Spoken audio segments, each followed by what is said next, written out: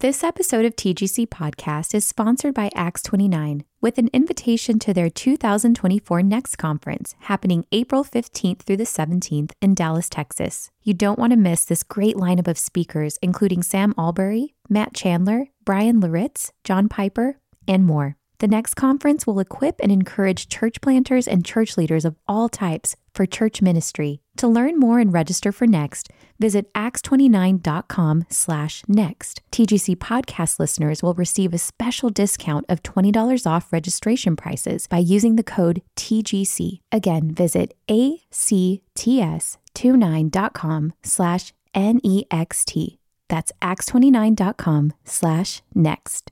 This episode of TGC Podcast is brought to you by Moody Publishers. Do you long for a close community?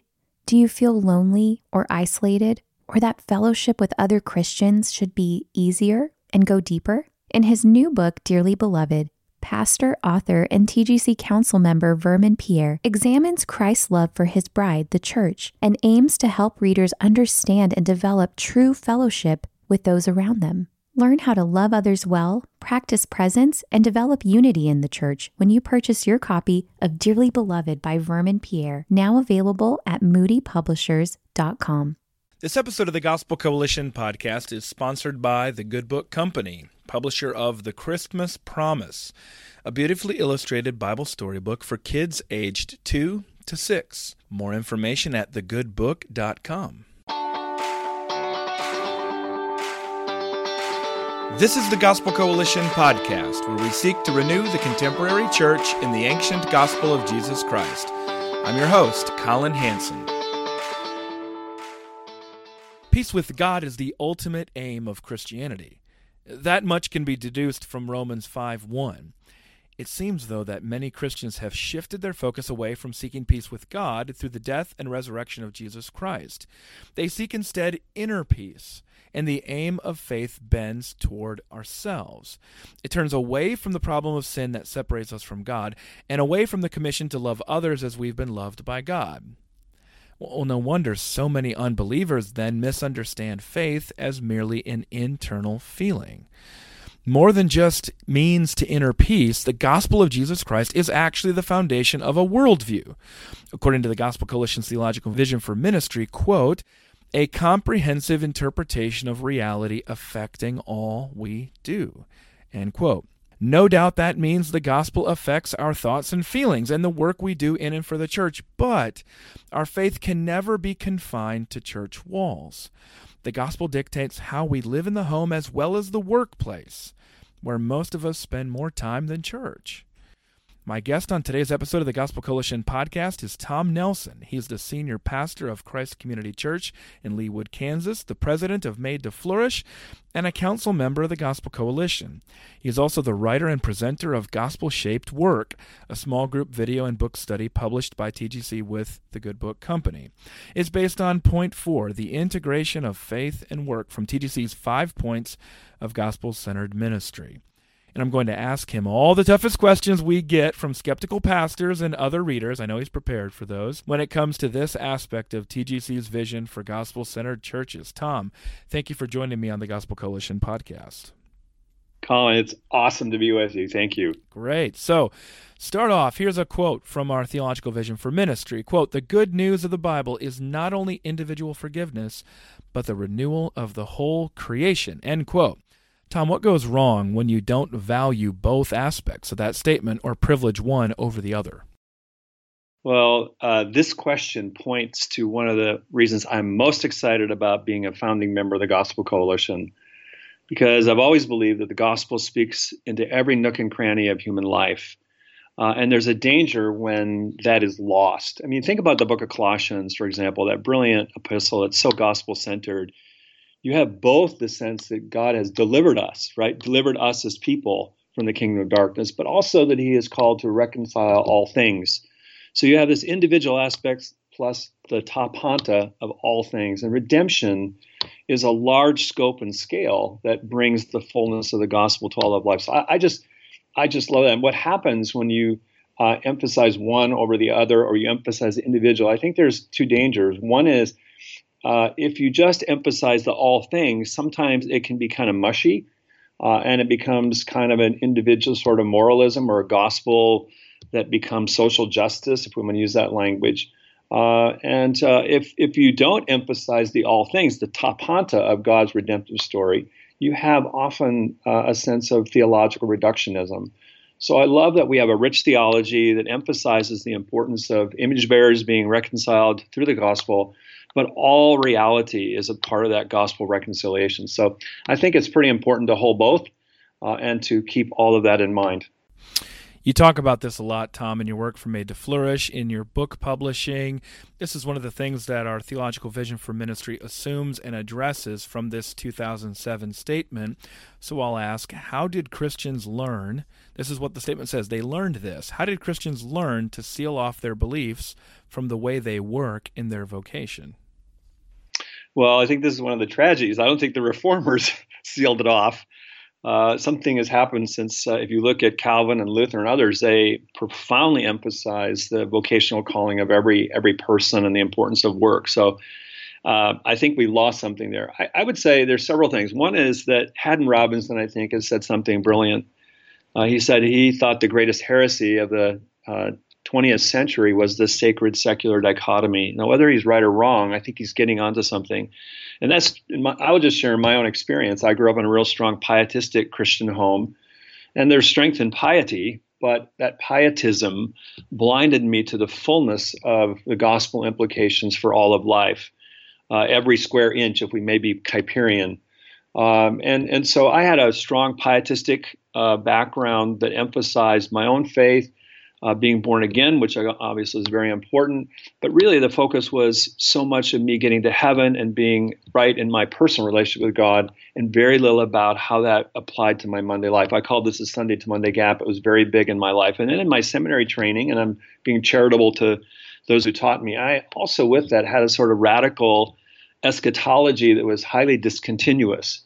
The discontinuity between now and then of the kingdom was very strong. And so that depreciated the now, it depreciated the material realm, and it focused just on the soul and the immaterial. That was really the main thing. And that was because I had an unbiblical, or I'd say at least an impoverished theology of the goodness of creation from Genesis on. So I'm just saying, I think there were several factors. I think Christians often have a privatized view of the world, and see their faith as their own privatization. And I think that's tied to our cultural individualism. But I think there's several factors that blind us to the integral nature of how God created the world and how all things are connected and all things will one day be redeemed in Christ. Let's get a little bit technical here, Tom. I know you're good at this. I want to ask about eschatology. You referred to that just in your last question. I'm wondering, does our particular eschatology ultimately matter for faith and work? Here's what I'm getting at. Do I have to believe Revelation 21:24 means that our work will somehow endure in the new heavens and the new earth? Or on the other side of things, what about if I think 2 Peter 3:7 teaches that what we do physically in this world doesn't really matter, since it's all going to burn on Judgment Day? Yeah, I love that question, because that was my position for quite a while, because it was built on a systematic theology and it wasn't shaped equally with a biblical theology, with all due respect to that system. I think that's problematic. I mean, I understand there's a pretty long tradition of sort of it's all going to burn, a high discontinuity between the now and the then. But I think there's many more layers of continuity than we often see. So when I see Revelation 21:24, it's not the main text, but it is more coherent with the rest of Scripture. Here's why. If we really have a rich understanding of Genesis 1 and 2 and the goodness of the material world, and God saying that is good, and understand the disintegration of that world by sin, then I don't think the idea of eradication makes sense. The creation is good. And Genesis 3, we have massive disintegration of all aspects of creation, but there is a sense where there is a reintegration, I think, that's going to take place. So I think deeply about integral and non-integral and disintegration as it relates to sin and how it's played out in the biblical story. Revelation 21 and 22 as a whole, I think we understand the bookends. I think it makes more sense that there's more continuity and the now and material world matters. And I would look to Jesus. Let me just say that one of the most important texts, I think, is the parable of the talents. It's Matthew 25, which is an eschatological text about the future. And I don't want to push too much into parables, but I don't also want to do too little. There is a sense, I think, Jesus using these three money managers, and he was a brilliant economist in many ways, Jesus was, describes the fruitfulness and faithfulness of those who invested well, that they will be entrusted with more. And I think there's an illusion that that work has implications. The virtue, their behavior, the work they do has implications for future work. So I think there's quite a bit of evidence for strong continuity. So, okay, here's the million-dollar question. What is the Christian way to manually enter data? Or how about this one? What's the Christian way to build a doghouse? Yes, data entry and carpentry, for people who aren't familiar with our theological vision for ministry, are specifically listed in there, that there is a Christian way of working this out. And you probably know this as well. Well, you know this way better than I do, Tom. Some Reformed folks get really upset when you suggest that there's a Christian way to do these things. Why do they get so upset about that? Well, I don't know exactly the reasons for their visceral response at that level, but I guess I appreciate that.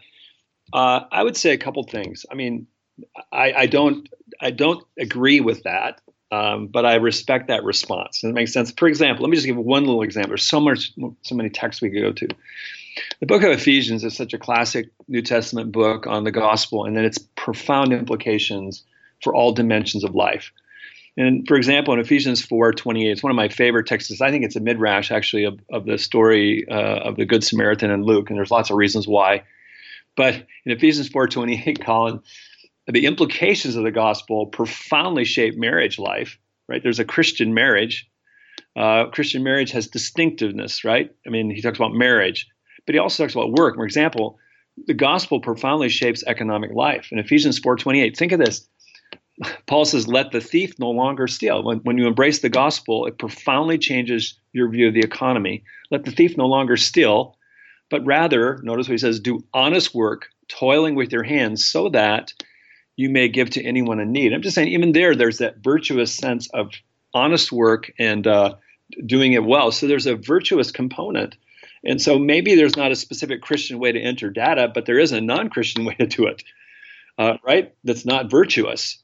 Not for the glory of God and love of neighbor. And let me just say, there's a lot here, but let me just say that I think that the work we do in the workplace we inhabit under God's sovereign call as gospel people is the primary place for most people to worship God, be spiritually formed, express in incarnational ways gospel plausibility, because many people need to see the gospel lived out before they can truly hear it well. But it's also a place of gospel formation and proclamation and the common good. So there's a lot on the line. So there may not be a distinctive Christian way to do something that's manual, but how we do it, who we do it for, what our focus is, how it forms us, is profoundly shaped by the gospel. Let's try a scenario here. You're sitting down with a new church member, Tom, and this member wants to know how to serve the church. We got a lot of options. We know there's always need in children's ministry. We always need greeters and ushers, okay? We know these places we can plug them in. But I wonder, in that scenario, what would happen if we helped them to see that what they do in their work is valued as much as, or even more than, what they do inside our church walls? This is a really important challenge for us, if we're pastors listening to this or leaders, because the tendency for us is we tend to think that what occurs on Sunday, or the gathered church, I mean, there's the gathered stewardship of the church, which matters, and the stewardship of the scattered church. And many of us, and I had for a long time, an impoverished pastoral paradigm. It was primarily about how well we did on Sunday, and not how well our people do as followers of Jesus on Monday in their various callings. So I'm saying we need to do Sunday well, but we need to really do Monday well.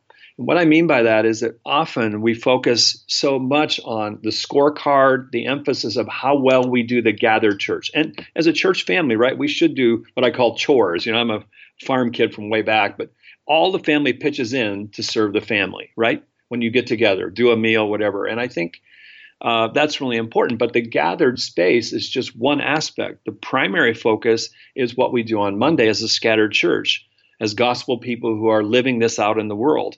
So I'm just saying, I think we really miss, many of us pastors focus on, we really are a church for Sunday and not a church for Monday. And I think we need to rethink that. And our people need to rethink that. For example, in Ephesians 4, chapter 12, it's a famous text for most pastors, right? It's to equip the saints for the work of service.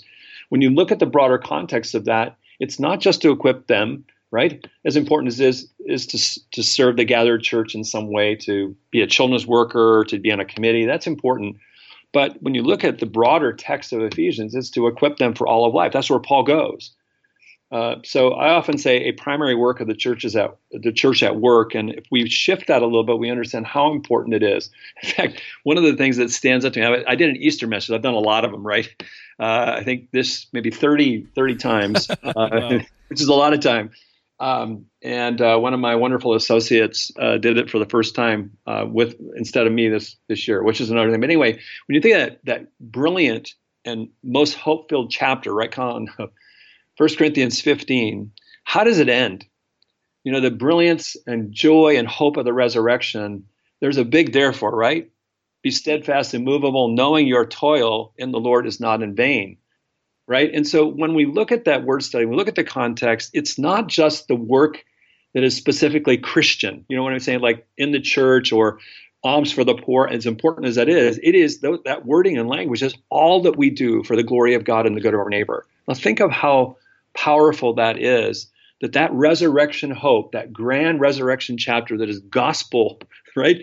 Gospel described, that goes at its end to work in the world for the glory of God. So anyway, there's just a lot there, but I think we need to rethink, are we a church for Sunday first and foremost or a church for Monday? And that's not to minimize the stewardship of the gathered space, that we do that really well. But we got to think more about equipping people for Monday. Just get practical here with how your church does this. Let's use you guys as something of a model, some ideas that other people can pick up on.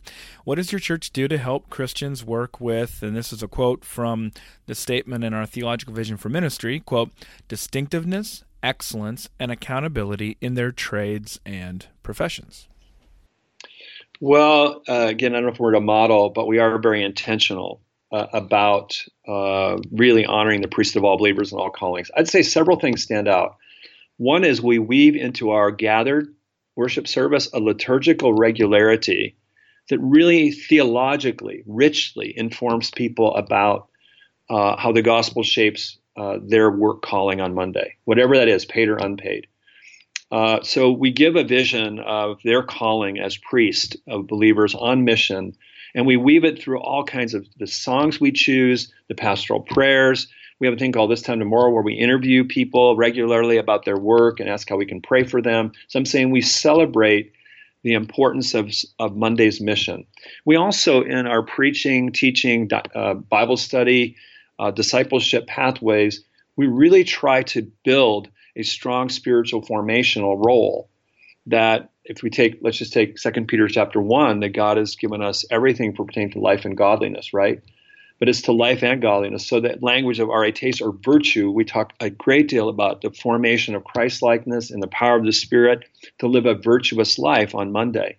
And that virtue profoundly shapes the culture, texture, attitudes of how people do their work. And one of our big goals at Christ Community is to shift the thinking from our congregation, not to say, thank God it's Friday, but to say, thank God it's Monday. Now, hopefully they say, right, Colin, thank God it's Sunday.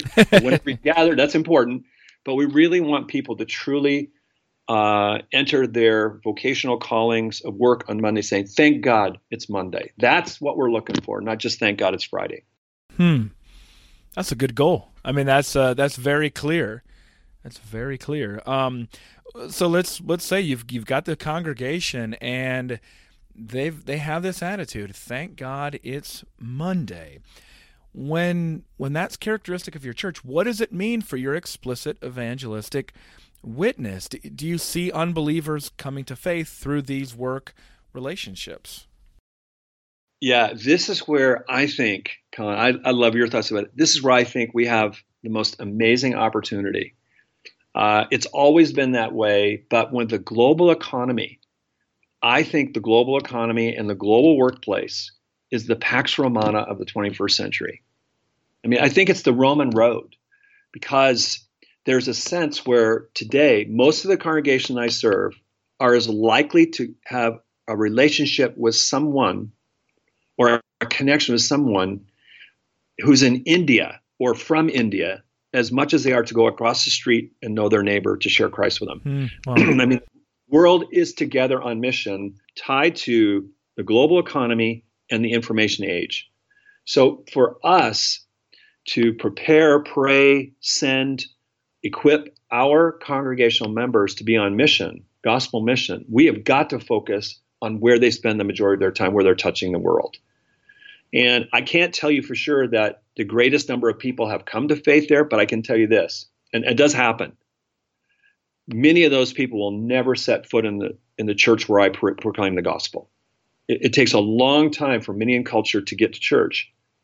So our people are already there. They're sent into the world, and the vast majority of our people are spending the majority of their time with people who are lost in their workplace. So we have got to pray, help equip them, encourage them, and to deploy them for that mission in the global workplace. It is the most amazing opportunity the church has today. So we've got to equip them for conversations, for prayer, for life, and focus their evangelistic mission there. I'm getting a little passionate about that one. Oh, I love that. I've never focus on that. I've never really thought about it that way before, Tom. I mean, that's just the global connectedness is without precedent.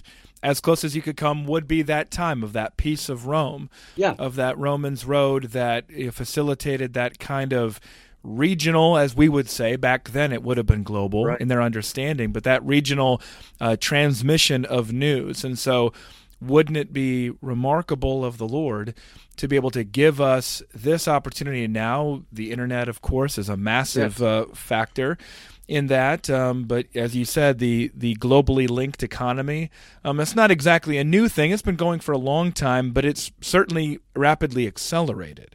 It is. And between travel and everything else, it is right in front of us.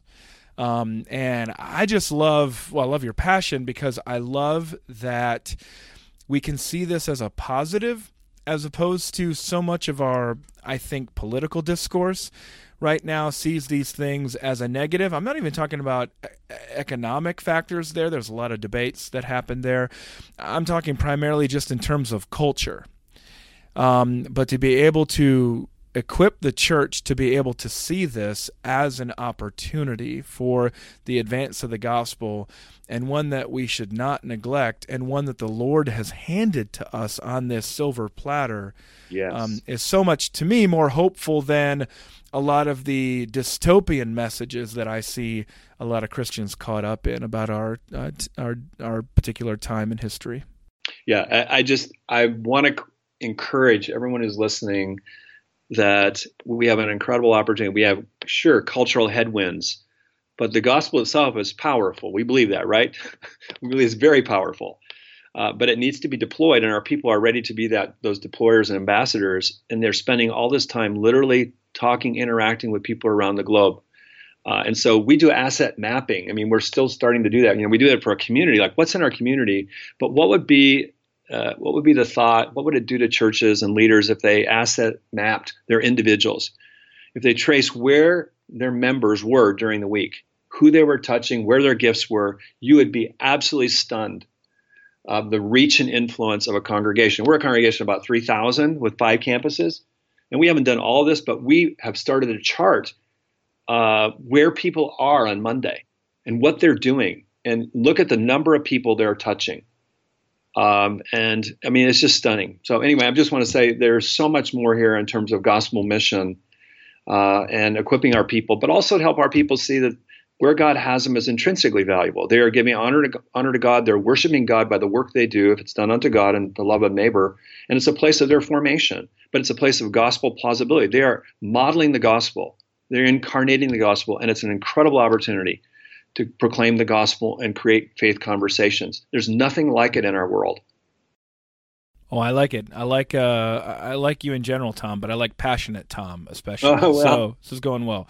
We care about our gospel mission, right? At the Gospel Coalition. Amen. That's why we're doing this whole series. That's why we're doing the whole series. How all of this fits together to be able to advance that commission that we've been given by God. Let me talk about a couple other topics, veering in a little bit of a different direction for our last couple questions. When you look through this particular aspect of our theological vision for ministry, and really within its broader context, you don't see much specifically related to what many have called creation care. And I'm wondering, as I read back through this again, should we have been more explicit about that perhaps in this section? And I wondered if you could answer, how does that responsibility fit with faith and work? I love that question. And, again, I was privileged to be a part of the foundational meetings and some of the thinking. And I think your point, Colin, is well taken. I think we could have had a more explicit, stronger emphasis on the stewardship of the natural world and our planet. And I think particularly an area where I work in is economics. I think we should have put in what we'd call the economics of mutuality, that there is a threefold bottom line for the work we do for the glory of God, and that's clearly profits as it's needed, and people and the planet. And we talk about the 3 Ps, those who are deeply involved in the economics of mutuality emphasis. So it's not just individual, it's also the broader global economy, that the planet matters and the stewardship of that. I think where we're lacking there, and the area where I've probably done the most study, and I have so much to learn, is I've done much more work in Torah and the Hebrew text of the early chapters of Genesis. And I think if we have a rich understanding of the cultural mandate, that 5 imperatives of the creation mandate to be fruitful, multiply, fill the earth, subdue it, and have dominion is really important in how we begin to understand its trajectory throughout Scripture and how it applies to life as gospel people. So I'm just saying, I think we should have probably, and I think we need to continue to mine more richly the creation mandate. So the creation mandate certainly deals with that aspect of creation care, fruitfulness, and stewardship. I just think we probably should spend more time unpacking that.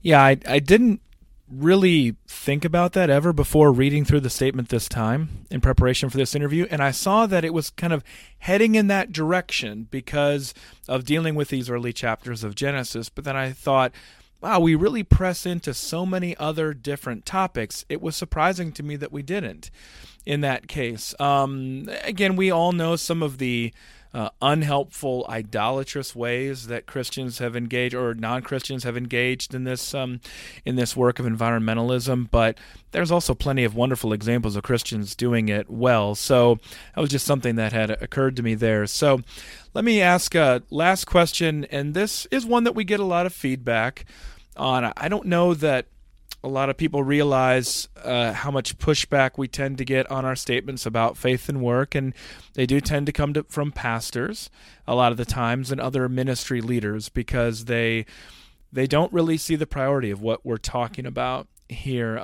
They would say, I'm not going to come out really and say that other people's work doesn't matter, but I really don't think it does, because ultimately I'm the only one here really dealing with the eternal realities of heaven and hell. That's an explicit or an implicit argument that we get, but I want to put it in maybe just some of the best light, because I think sometimes in how we talk about faith and work generally and the value of all work, sometimes we do lose some of the distinctiveness of the vocational calling to pastoral ministry. So I'm wondering, Tom, what is different about that? Somebody who's so deeply engaged in both sides of this, in the workplace, encouraging churches to do this, but then also as a pastor. Let's consider this scenario. What happens if a young man tells you, I just can't imagine spending the rest of my life selling insurance? Tom, I work with a number of 20-somethings, and seems that it's usually accountants who have that question for me. Somewhere in your mid-20s of, I'm going to be doing this for another 40 years. It just sort of hits them.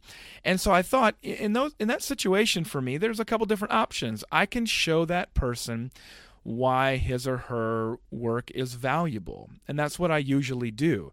In that situation. Or with this young man, you could help him discern a call into full-time vocational ministry, thinking, well, maybe you aren't meant to sell insurance for the rest of your life, but maybe you should be preaching. Well, how do you know, Tom, when to go in one direction or another? Colin, I'm not really exactly sure. There's so much you've unpacked there. Okay, I'm just You're welcome. Thank you. I would love to challenge some of those assumptions about what the biblical text teaches from Genesis to Revelation about how the gospel profoundly not only prepares us and aims us to the eternal realms, but how the gospel profoundly transforms the earthly realm. I mean, I think there's a danger. I understand. I don't want to minimize the eternal realities, right? But the language I was taught, sort of the dot and the line, I think it has some faulty thinking. People would say, well, you're going to live your life for the dot or the line. The dot's, 70 years and the line's eternity, and the 7 years doesn't matter. I mean, we could talk a lot more about that. I think that's a problem. I think it's a logical problem. I think it's a biblical problem. But I'm not saying that, eternity doesn't matter or the gospel doesn't matter. And, certainly the kingdom of heaven, the gospel not only helps us get ready, but I think there's a certain where, Christ is ushering heaven on earth. So anyway, there's a lot of theological conversation around that. A couple of things I would say, and maybe I'm rambling here, but there's just a lot that's kind of getting my craw on that statement. Okay. But I understand. I mean, I don't want to lose the passion for people's souls. Okay, so I understand that. But I don't think it's an either or. I think it's a both and. I think they work together. I think I have wasn't it Lewis that said that people who think most about heaven are the best on earth, something like that? So I think the dichotomy and the fear of that is dangerous. I think it's wrong. But anyway, but I'm saying the language you said is, if we lose the distinctiveness, I would say, yeah, certain kinds of, let's just call the work we are called to do as pastors is distinctive. But I would push back if that is communicated in such a way that implicitly it's saying it's more important. I think that's the danger of that. I mean, so anyway, I guess we could talk a lot about some of those philosophical and logical dynamics that are going on there. But let's just say get back to the person. If I have a person like that, I have a conversation, and I have conversations like that with my parishioners, right? Because life is broken, work is hard, every kind of work is a mixed bag. And I find a lot of people who are disillusioned, and you know that too, in Christian organizations who leave a, quote, secular job, get in a Christian organization, a church or whatever, and realize, oh my goodness, sin is here. This Still is work. not what I thought, Still right? work.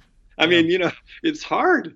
So, I mean, some of this is sort of a naiveness, I think, or a utopian idea that if I'm just in a Christian context, it's going to all be great. I'm going to love the people, and my work's going to really matter. So anyway, but I would say for that individual, what I often say, I have those conversations, I would listen carefully, and I'd say, first of all, so let's seek the Lord together about what he may be nourishing in your heart. This may be something God wants you to do. Let's look at your circumstances. Let's have wise discernment here. Let's remember that this is a luxury that most Christians have never had in human history. That they've had choices about their economic engine, right? So I just want to frame it. It's a good question, but I want them also to say that let's look at it in terms of a wise decision-making process. And let's look at the pros and cons, interact with other people who are in that role, and then let's seek that together. But I want to say both places, selling insurance offers a great thing for the common good. Risk management is huge for human flourishing. So I try to give them a vision for that, but also a vision that maybe God is leading into another context, but also to have hopeful realism about that vision, that it's not all hunky-dory. Because I find a lot of disillusioned people in full-time Christian ministry, full-time vocational Christian ministry, who have very wrong assumptions about that work. So I would try to have a hopeful realism, I guess. I'd walk through, talk with them carefully about the value of both opportunities. I wouldn't dismiss either one of them, but I'd help them think through a wise discerning process, or at least try to. Yeah, it reminds me of a book I was reading recently by Sam Allberry on singleness, where he says, it's interesting that we don't talk more often about the difficulties of marriage. Yes. And it leads to a mistaken impression of singleness that your problems are solved with marriage. And I think that's pretty similar here to what you're talking about with work. If we don't ever talk about the thorns and thistles of Christian ministry, then you may lead people to believe that you don't have to deal with PC load letter errors in your work, in your Christian work. Tend to, if they're not in our area of calling, right, Colin, in a 501c3 world or a nonprofit Christian world, they just think everything must be great, and the people are so sanctified. Oh yeah, well, and there are so many blessings that we get working in these jobs. But I go back, and so many of us are shaped, just like you started out this whole conversation, Tom. We're shaped by the experiences we've come through. And one of my formative experiences was with a parachurch Christian ministry that I have so much thankfulness for, and don't know where I would be without that ministry, but where I don't recall any vocational guidance whatsoever for these people who were in the formative years to prepare them for those vocational pursuits. There was only your work in evangelizing people. That's what matters. And sort of joining up with us to do that work professionally is what matters. And it was so strange because I can say this with some measure of sheepishness, Tom, that I spend way less time around non-Christians with way fewer evangelistic opportunities than just about anybody else who is working in the rest of the world. My brother, who's an engineer, or my wife when she was a communications executive, and so I'm happy in what I'm doing, but I see myself, Tom, so much as in a support role to those people who are on those kinds of front lines of the mission, as opposed to seeing them as their work is useful insofar as they can pay for me to be able to do my job. Yeah, see, to me, I mean, that's where I came from, that sort of background too, and that's a unbiblical or at least it's impoverished. It's not a full biblical understanding. It's based on an instrumental value, not the intrinsic value of creation and work. So, yeah, I come from some of that same background, with all due respect, and I've had to make some adjustments. And I think at the end of the day, with all due respect, it's an impoverished or reduced gospel. It's a reductionism. Well, my guest on today's episode of the Gospel Coalition podcast has been Tom Nelson, senior pastor of Christ Community Church in Leawood, Kansas, president of Made to Flourish, and a council member for TGC, writer and presenter of Gospel-Shaped Work, our small group video and book study published by TGC with the Good Book Company. Tom, thanks for joining me today. Great to be with you, Colin.